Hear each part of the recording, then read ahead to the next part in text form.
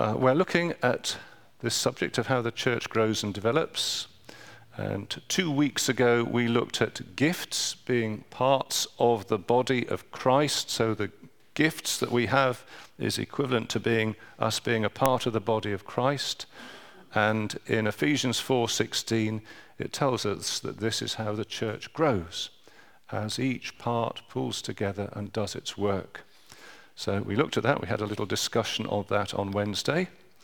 And then last week, we looked at this subject quite quickly, but we looked at the subject of, it's not actually one word. The software seems to have decided that's one word and broken it up in the very last syllable, but it's several words. Elders, bishops, overseers, shepherds, pastors, presbyters. In the New Testament, it's all the same thing. These are the people, the men who lead the church in the individual congregations. The men who lead and guide and shepherd and teach. And it is men. I know it's a controversial point, but I think the Bible is quite clear that the authoritative leadership in the church is through men, because the church of all institutions is meant to reflect the creation order as it ought to be. Might be very different in business or in school or in police force, but in the church, that is meant to reflect how things, the deepest reality of how things ought to be. And today we're going to be looking at the subject of the deacons who serve and minister to the church and in the church. So I'm just going to turn around and see whether that's visible. You can see that. I could see it if I was turning the other way. Right, we're all happy on that. If I get to a part where the writing is too small, you have to tell me. Not that I can do anything about it now, but I shall know for another time. Right, deacons. Deacons. So, what is a deacon? What is this word, deacons? Deacon, like ditchling deacon. Ditchling deacon. No, that's a beacon. A bonfire, that's a beacon, that's not a deacon. A thing that you, when you're hunting ducks, a thing that you makes a quacking noise to deceive ducks. No, that's not a deacon, that's a decoy. Oh dear. A deacon, it's a jug in which they serve ale in Lord of the Rings or Game of Thrones or something like that. No, that's not a deacon, that's a flagon. I have no idea how you got those mixed up. A deacon is a person, and if you want to have an idea in your mind, don't have the idea of a bonfire or a duck deception or a jug for ale, but think of a waiter. When you last went and had a cup of coffee at Moe's and they said, "Take a seat, I'll bring your coffee to you," the person who brought you the coffee was a deacon. That's what it means. It's the sort of servant in particular who brings stuff to your table, a table waiter.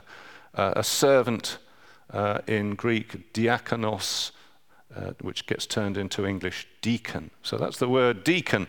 It's a servant, and it can be rather interchangeable with just servant in general or slave in general. But if you had a particular idea of the servant, it's a servant who distributes something or a servant who brings you something. So a table waiter is not such a bad idea, a servant who gives you something. So we shall go through the material, or attempt to go through the material in the Bible in a reasonably prompt way.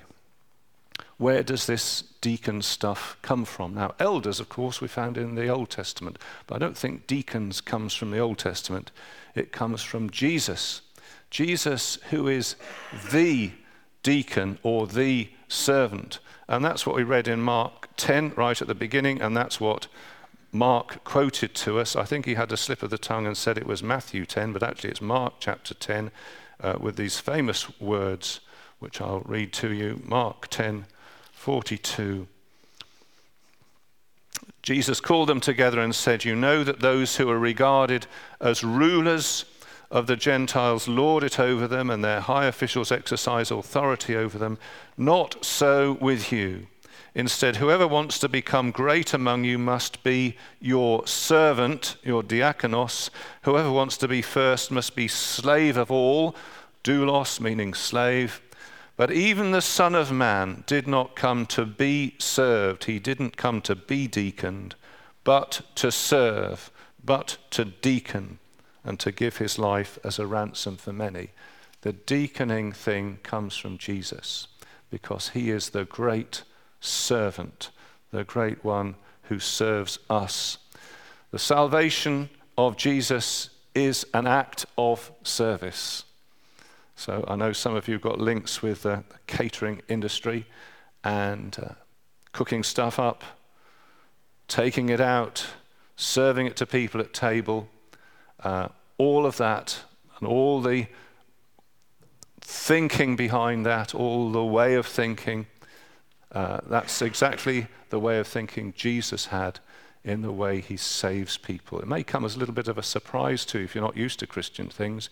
You might think that Christianity is about being good and trying your best. Well, that's not entirely absent from Christianity, but that's certainly not the keynote. The keynote is, the first thing is, we messed it up. We don't do what we should do. We're not good people. And we need somebody else to come and clean up after us. We need somebody to do that for us that we can't do for ourselves. And Jesus came to serve us. Is that a good thing, do you think? I think it's brilliant. Absolutely tremendous. The salvation of Jesus is via his service, and he leaves us this example to follow. Now, that's where it comes from. And because service is so deeply characteristic of the Christian life, this idea, this word diaconia, deaconing, is used in a general way for all sorts of Christian service. So here's an interesting verse, 1 Corinthians 3 verse 5, where Paul is trying to give his readers an idea of the relative importance of the people, the Christian missionaries that have been doing stuff. And the Corinthians want to sort of make idols out of them and worship them and say, you know, I'm for Apollos, I'm for Paul, or I'm for Peter. And Paul is saying, well, who do you think these guys are anyway? What are they? What is Apollos? What is Paul? Only servants, diakonos, through whom you came to believe, as the Lord assigned to each his task. I planted the seed, that was my bit. Apollos watered it. He came and perhaps did Bible studies with you and explained things that you hadn't understood. But the person who made it grow was God. He's the important one. He's the one you should be worshipping. We just did our bit. It's interesting that when he talks about ministry in that and service, he uses the word diakonos for that. And he uses it in other places. For example, in Ephesians 3:7, I became a servant of the gospel, or if you like, a minister of the gospel. And the word he uses there is diakonos, by the gift of God's grace given to me. And he refers to his friend Tychicus as a dear brother and faithful servant. That's in Ephesians 6, verse 21. Tychicus, the dear brother and faithful servant in the Lord. Well, what does he do? He does all sorts of things. He comes and prays with you. He comes and encourages with you. He shares news with you, takes things to and fro, probably takes some of the meetings. And overall, and all that general activity is diakonos. It's service. It's giving you something. And he will bring news, it says. I'm sending him for this very purpose. So all Christian ministry, many, many different shapes and sizes, has the nature of service, and you can use that word diakonos for it.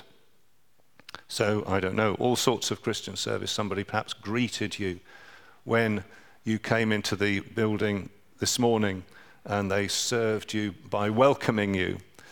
Maybe you've been prayed for by somebody. Maybe you're praying for somebody. That's a service. It's a giving service. Maybe somebody said an encouraging word to you this morning, or maybe somebody will say an encouraging word to you before you leave. They might say, "It's been good to see you." They might say, "I've been wondering how you are. I've been thinking about you and your family." Something like that. That's encouraging, isn't it? It makes you feel that you are worth something, which is exactly what you are. Maybe somebody will listen to you. Maybe they will give you attention. "How are you?" "Oh, I feel miserable." "What's been happening?" "Oh, first of all, the washing machine broke down. Then the kettle fell on my toe.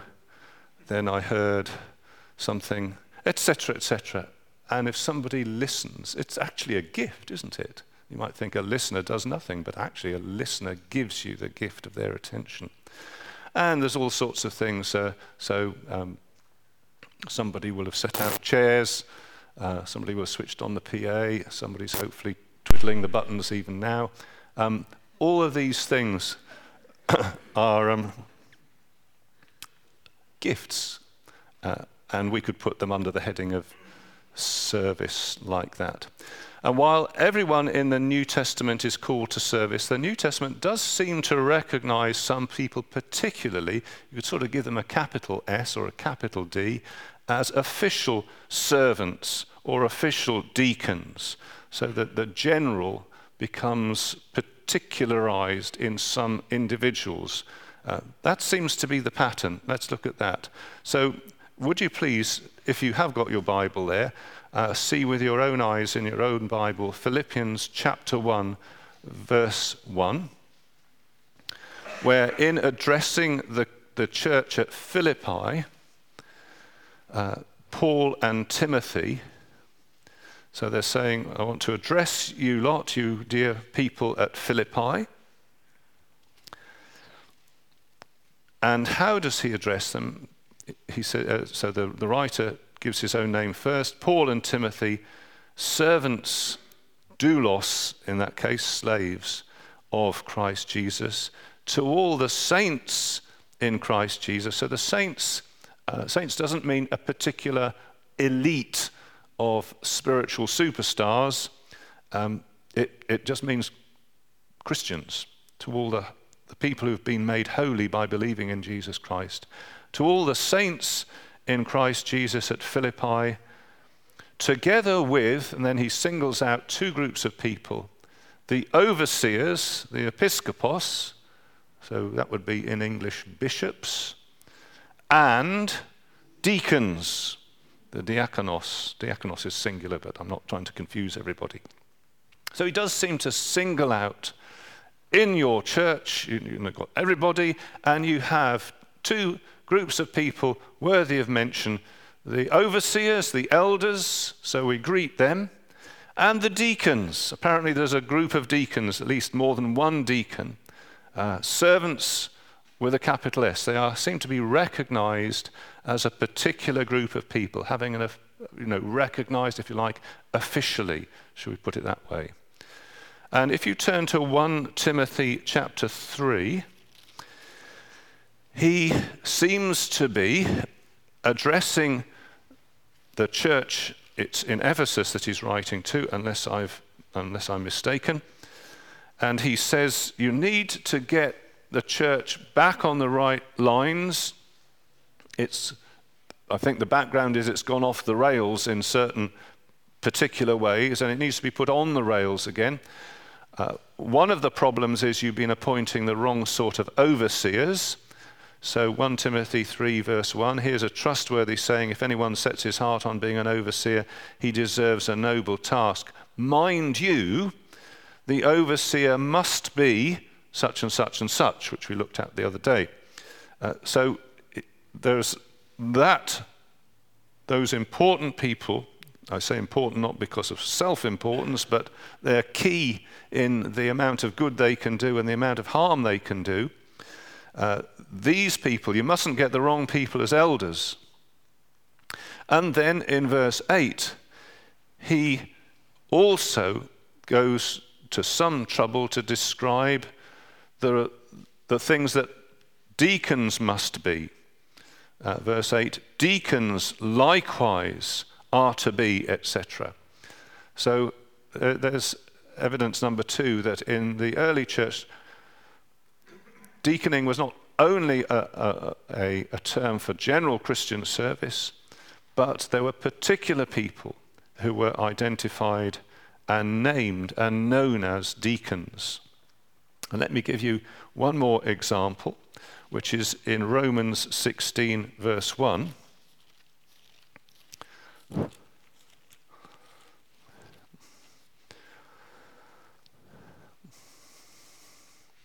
In which, in the personal greetings, Paul says, I commend to you our sister Phoebe.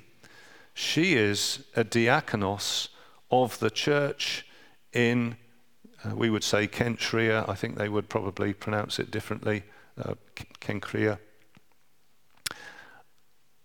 It's an interesting verse.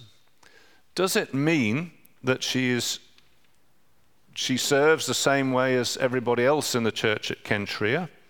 It seems a little strange to say she is a servant of the church in Kencrea if it wasn't a particular designation. Who's Phoebe? She's one of the deacon ladies in Kencrea. She's recognized as such. That's the name and the official recognition that we give her.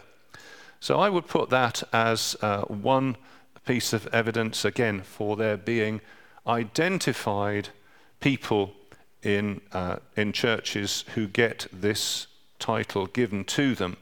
Interestingly, at the if you have an authorized version, I think you'll find at the end of chapter 16, it says something to the effect of, this letter was dictated by Paul and delivered by Phoebe to Rome. That isn't in all the versions, it isn't in the NIV, but it's interesting to think that maybe she was, one of the services that she offered was to say, I'm up for traveling across to Rome. If you've got a letter to take, I'll take it. You can trust me. She must have been a pretty gutsy sort of lady, I think, to do that sort of thing.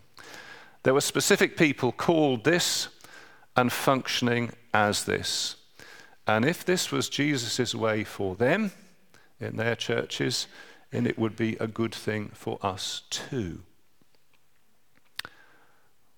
We don't mindlessly copy every single thing in the New Testament, so we don't have to have a mindless copy of incest like they did in 1 Corinthians.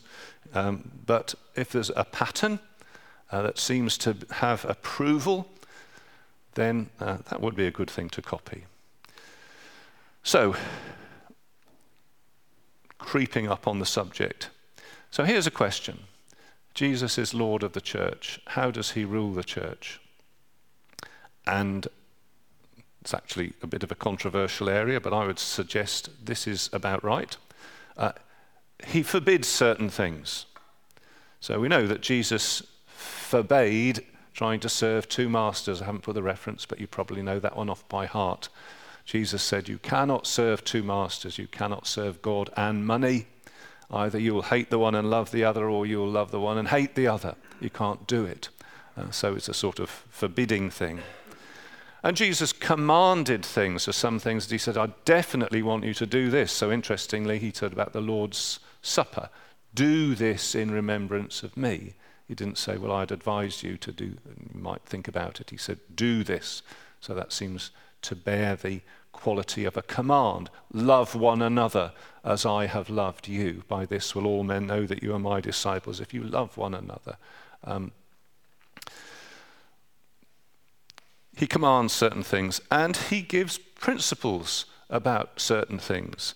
So he says it is better to give than to receive. That seems to me on the level of a value statement. So it's not saying don't ever receive anything, but he says there's more of a blessing in giving than receiving. So if you have the opportunity, to receive, well, do so graciously. If you have the opportunity to give, there's something better about that.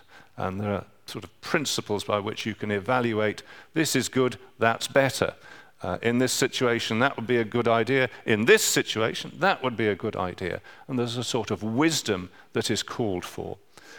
So, three things. Sometimes Jesus forbids things. Sometimes he commands things. Sometimes he just gives us principles and we steer our way through situations according to the principles. And there is freedom in the Bible. It is for freedom Christ has set us free, Galatians 5 verse 1. One of the things the gospel brings is freedom. So we haven't got to get too tangled up. Are we getting such and such exactly right? Has he forbidden it? Well, if he's forbidden it, don't do it. Has he commanded it? If he's commanded it, let's do it. If he's given us principles, let's understand the principles and work within those principles. If he hasn't told us quite specifically, then we're free as long as we're not disobeying a command and we're fitting in with the principles. There is freedom. Freedom is a gospel thing. Christian churches have liberty. So here's some examples of things that we're free over.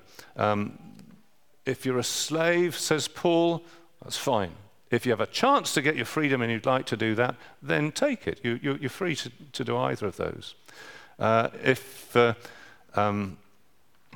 supposed to sing, we meet together to sing, but you don't. That's not all you do, and at some point you have to say, well, we're free to stop singing now and we'll do something else. It isn't commanded. There isn't a command that says thou shalt sing for 33% of thy meetings together or 73.4%.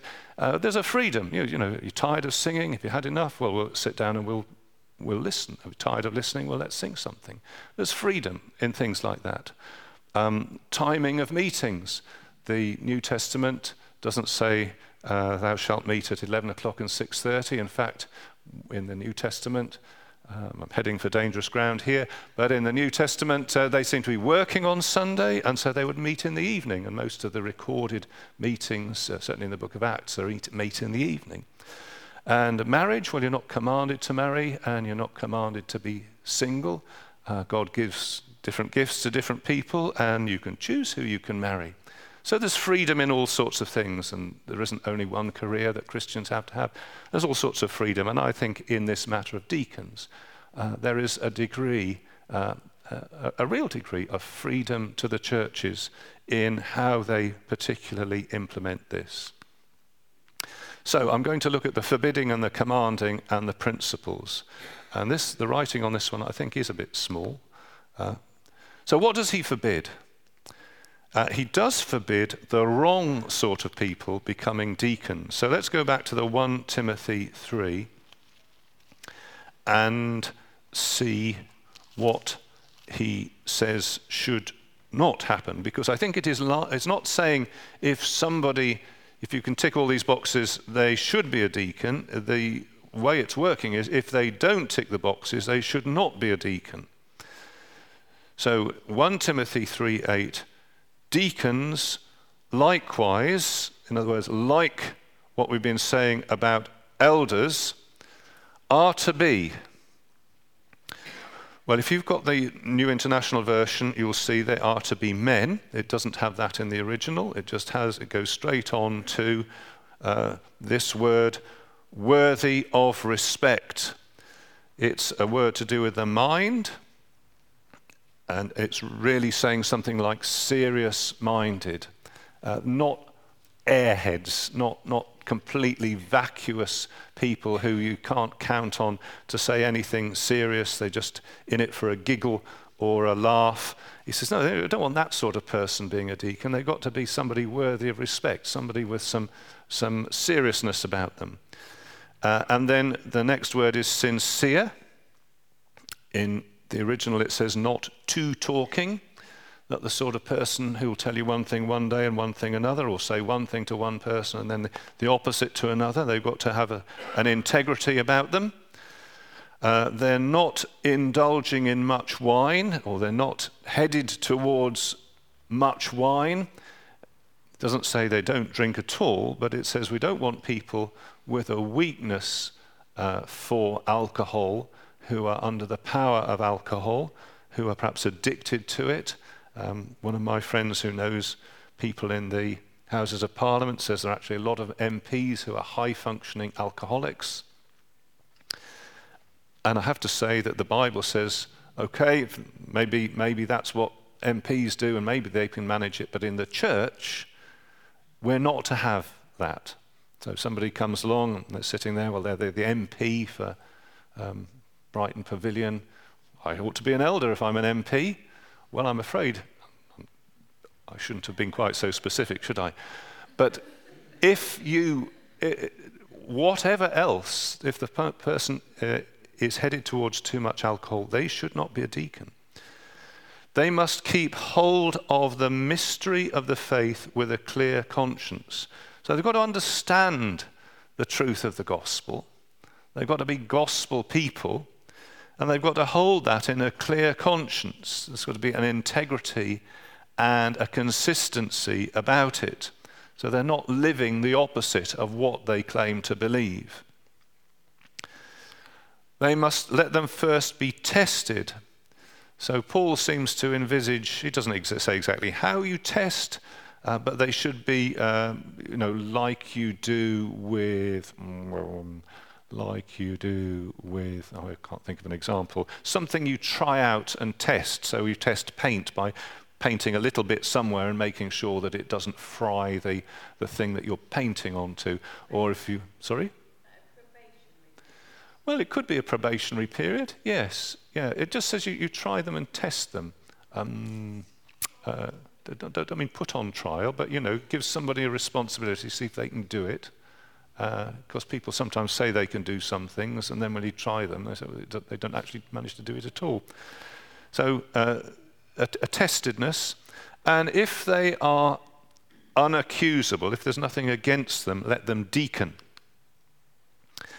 That's down to verse 10. And then this verse is controversial, verse 11. In the same way, so there's another in the same way. So the word there, women are to be worthy of respect. So as you may or may not remember, there isn't a particular word in the New Testament to distinguish woman from wife, like in French, ma femme means my woman, my wife. So is this talking about, is he changed now to lady deacons in the same way the women, so the women deacons, must be worthy of respect? Or is he saying the wives of the deacons? I do tend to think that he's talking about the wives of the deacons. Could be the other way, but either way, he's saying that these two must be worthy of respect. Same word as used before, serious-minded. People whose minds are on the gospel, and they hold that with real weightiness. Not diabolical, that's the original word. A diabolical deacon or a diabolical wife, it's actually a slanderer. That's what diabolical literally means. Because the devil slanders, doesn't he? Hence we think of it as referring to that particular spiritual person, but the idea is more general than that. And so it's translated here, not malicious talkers. Very important, that, because somebody who has an official capacity in the church will get to know things, perhaps that other people don't know, perhaps secrets that are confided. They ought to remain secrets. If they were said in confidence, they should stay in confidence. And particularly the women, how can I put this without exposing myself to? I don't think I'll even bother. What is said here is about talk. And everybody knows how juicy it is to communicate some fault, some failing, some shortcoming of somebody else. And in this case, he says that's a particular thing that we don't want with these women, whether they're the deacons' wives or whether they're the lady deacons. Not slanderers. Temperate, meaning sober, self-controlled. They don't fly off in all directions. And trustworthy, faithful in everything. So these women are to be, I think we would say, good examples of what it is to be a Christian. So we're left with either it's the lady deacons who are to be this, or it is the wives of the men who would be deacons. Yeah, the NIV says their wives, yes. And then he goes on to this verse 12, which makes me think there's the link. The deacon must be the husband of but one wife, and must manage his children and household well. And here again, I don't think he's telling us that you can't have a deacon who is a single man. That's not the purpose of this list of characteristics. He's saying if he's a married man, it's got to be a Christian marriage. We don't want a bigamous marriage, or we don't want him having a mistress. He's the husband of one wife.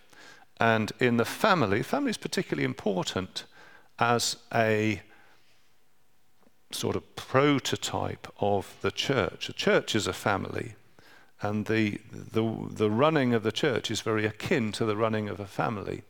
And if the deacon can't run his family, then he won't be able to be much use in the church. He must manage his children and his household well. So the word well or good is repeated. So I've put it, he must leading his children and his whole household good. Those who have served well, those who have deaconed good, gain a good standing and great assurance in their faith in Christ Jesus. So the scrutiny on the deacon's family, is that functioning well? Would you in any sense look and say, that's how to bring up a family?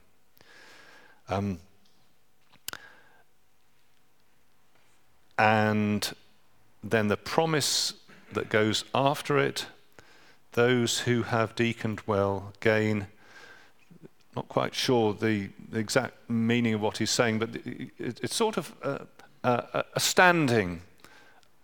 And I suppose he's saying that if you stuck your neck out and been a deacon, it enables you to feel that, you get a bit of feedback.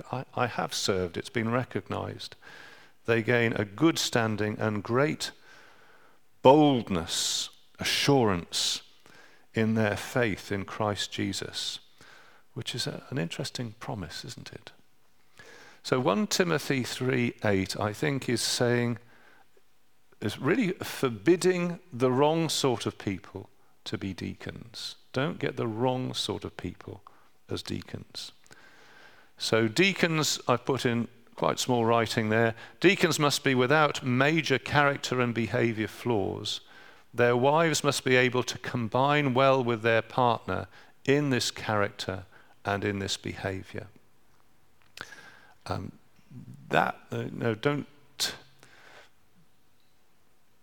take what I've said in context.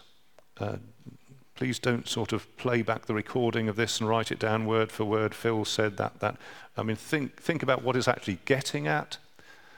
But I think I've tried to represent what that passage is getting at.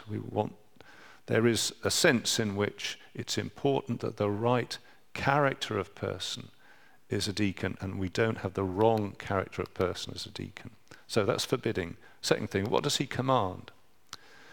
Well, in terms of deaconing, he commands us all to be servants. We all to have the attitude of a servant. He commands us all to have the servant mindset. Please look at Philippians chapter 2, Because I can't find a particular command that says you must appoint deacons, but I can find in the Bible that all of you should be thinking in a servant-like way. And Philippians 2:5, it says, your mind, your attitude should be the same as that of Christ Jesus. This is a command for everybody. How did Jesus Christ think? Well, he was in very nature God. He did not count equality with God something to be hung on to at all costs, but he made himself a nobody. He made himself nothing, taking the very nature of a servant, and being made in human likeness, being found in appearance as a man, he humbled himself and became obedient to death, even death on a cross. And we're all to have that servant attitude. And we're told that therefore God exalted him to the highest place. God so valued this as to say, this is such a brilliant thing my son has done. Exalt him to the highest place, give him the name that is above every name, that at the name of Jesus every knee should bow and every tongue confess Jesus Christ is Lord. Such a precious attitude.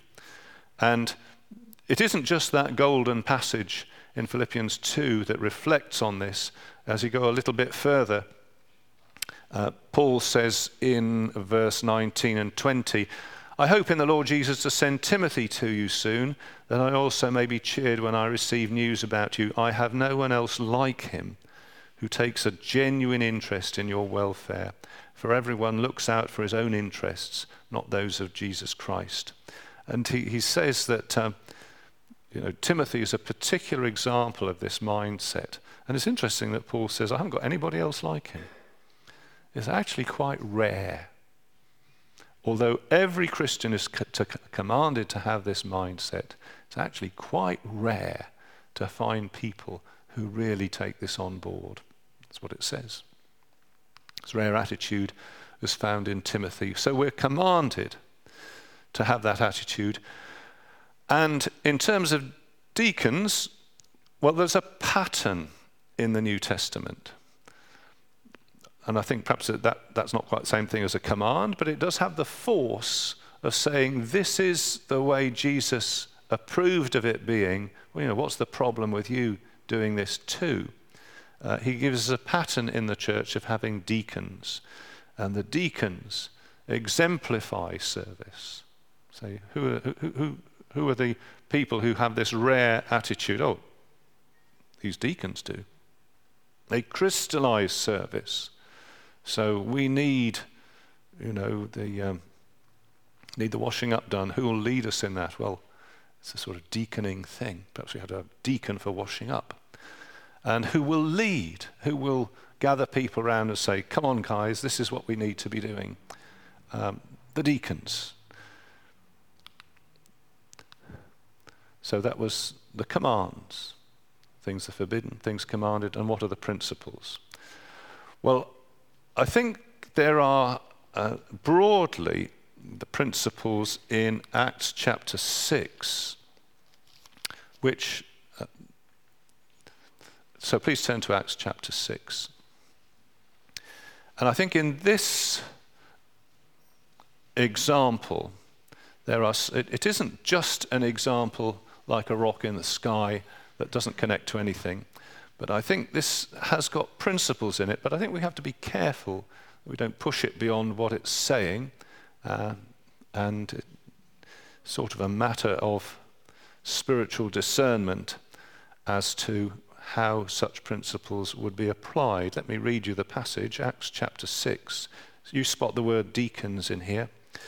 In those days when the number of disciples was increasing, the Grecian Jews among them complained against the Hebraic Jews because their widows were being overlooked in the daily distribution of food. So the 12 gathered all the disciples together and said, it would not be right for us to neglect the word of God in order to wait on tables. Brothers, choose 7 men from among you who are known to be full of the Spirit and wisdom. we will turn this responsibility over to them, and we will give our attention to prayer and the ministry of the word. And the proposal pleased the whole group. They chose Stephen, a man full of faith and of the Holy Spirit, also Philip, Prochorus, Nicanor, Timon, Parmenas, Nicholas from Antioch, a convert to Judaism.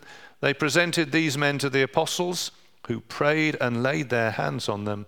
So the word of God spread. The number of disciples in Jerusalem increased rapidly, and a large number of priests became obedient to the faith. So please notice the context of this. It is really an attack on the church. So the church in those early days was attacked from without, from outside, with persecution, but here's an attack from the inside, where the Greek community say to the Hebrew community, however they'd say it, in whatever accent they'd say, hey, you're missing us out. Just because we don't speak your language and just because we don't look like you, you're not giving us the food. You give food out to the needy widows every day, and you keep on missing us out. We just get the rubbish chips at the bottom of the bag, all the burnt ones. And so you can see the potential for disunity. So that could really stop the church in its tracks. And you notice it's at the end of the passage. It hasn't been stopped in its tracks. Verse 7, so the word of God spread.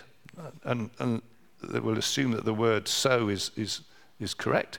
Because of solving this particular problem, getting this right, the word of God spread. So what did they do? Well, notice here that practical need was the trigger. There was a practical need. Oh, incidentally, did you see the word deacon there anywhere? No.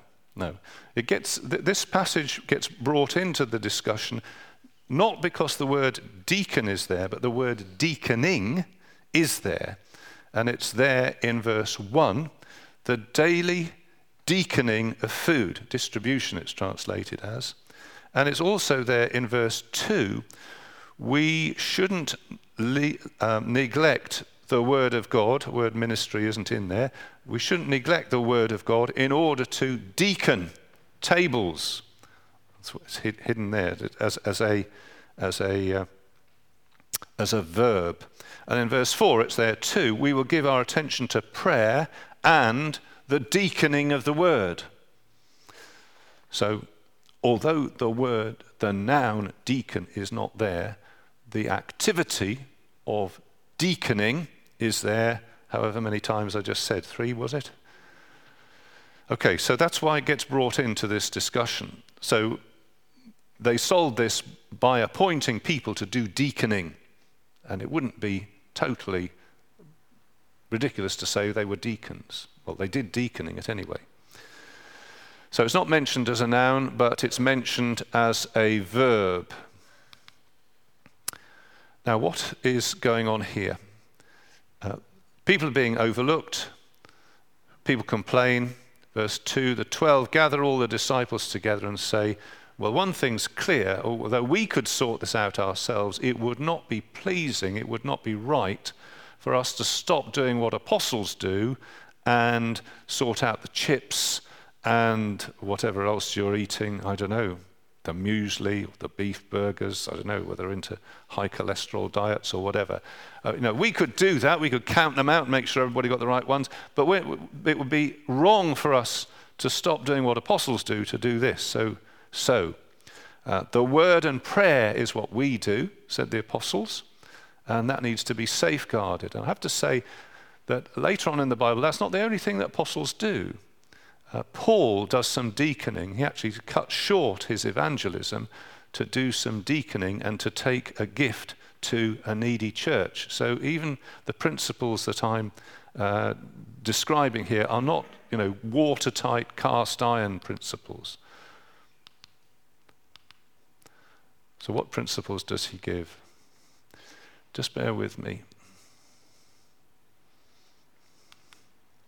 Okay. So the practical need, which is, in this case, it is a practical need, He says, it would not be right for us to neglect the word of God in order to deacon tables. Verse 3, brothers, choose 7 men from among you who are known to be full of the Spirit and wisdom. And I find that quite interesting, because if it's just counting out beef burgers, chips, and dolloping out baked beans, let's just imagine that, you'd think, well, anybody can do that as long as they've got the right number of hands and eyes. But he says, no, actually, this is such a matter that we need to have. I don't know why I say these things, why do I bother? We need spiritually minded people, because it isn't just a counting exercise. There's a spiritual responsibility here. And I found that quite interesting. Choose men who are known to be full of the Spirit and wisdom. They need to be spiritually full of the Spirit and mature in wisdom. And we're told in verse 5, they chose Stephen, a man full of faith and of the Holy Spirit. And actually he goes on to be a very important preacher, doesn't he, in the next chapter. But just as we saw in Timothy, spiritual qualifications are important, so we see the same thing here. Now, they say choose 7 and choose 7 men. Now, is that at the level of principle, or is that simply that 7 would be the right number for this, the number of widows that you have to look after, and that the men is simply, that's the choice that they made? Now, I would say from the theology of deacons that you don't have to have 7, and they don't have to be men.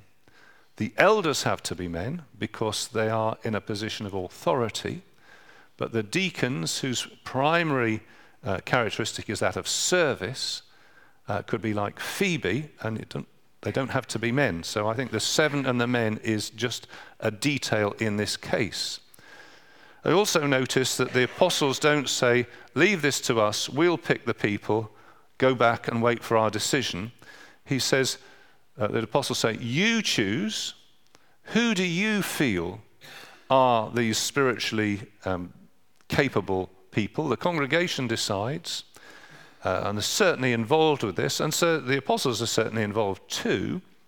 We will turn this responsibility over to them, and they also, verse 6, they presented these men to the apostles, who prayed and laid their hands on them. So the apostles set them in place with their blessing. So, that's one incident. Let's try not to make it bear too much weight, but it does seem to have some useful principles there. And the result is that the problem is solved, which it is, and the people are pleased. Now, where does it say that? I'm sure it said that when I read it.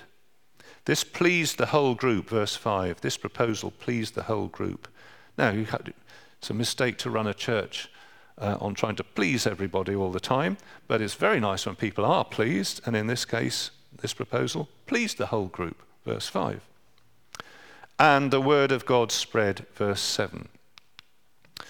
So something happened there, didn't it?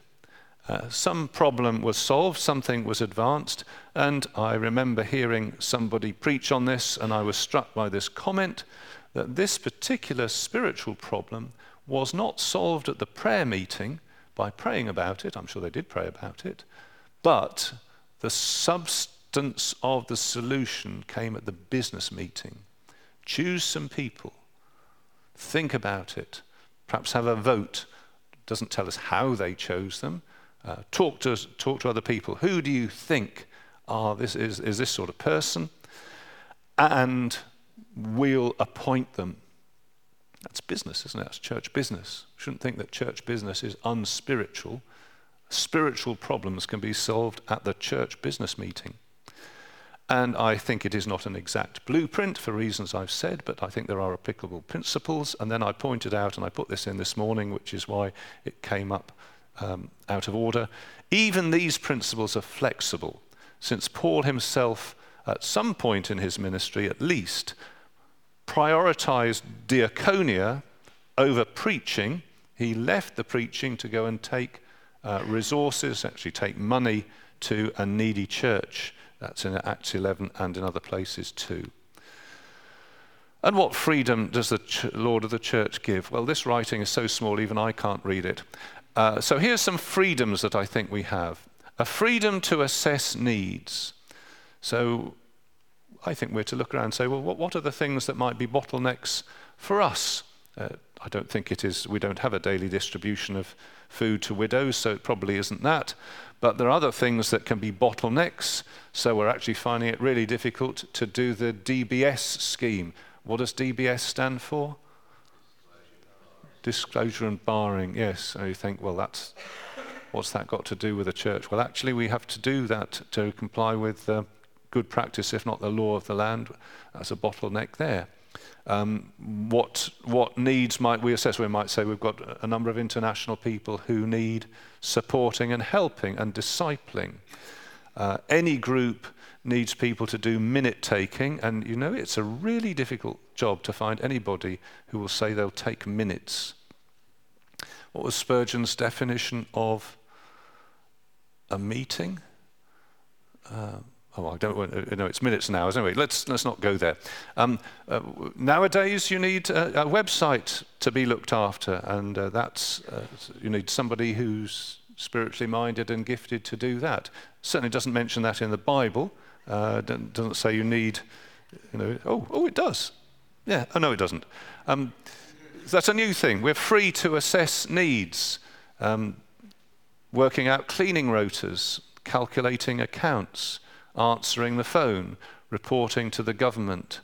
And I'm tempted to say that we could include in this deaconing word ministry, which is service, which is not in the realm of authority, but needs dependability. So I personally, I would say children's ministry is a role where you could say, we don't have to appoint an elder to look after children's ministry. We could have somebody to serve as a deacon, somebody who could perhaps serve looking after women's discipling or something like that. That's a suggestion. That wasn't.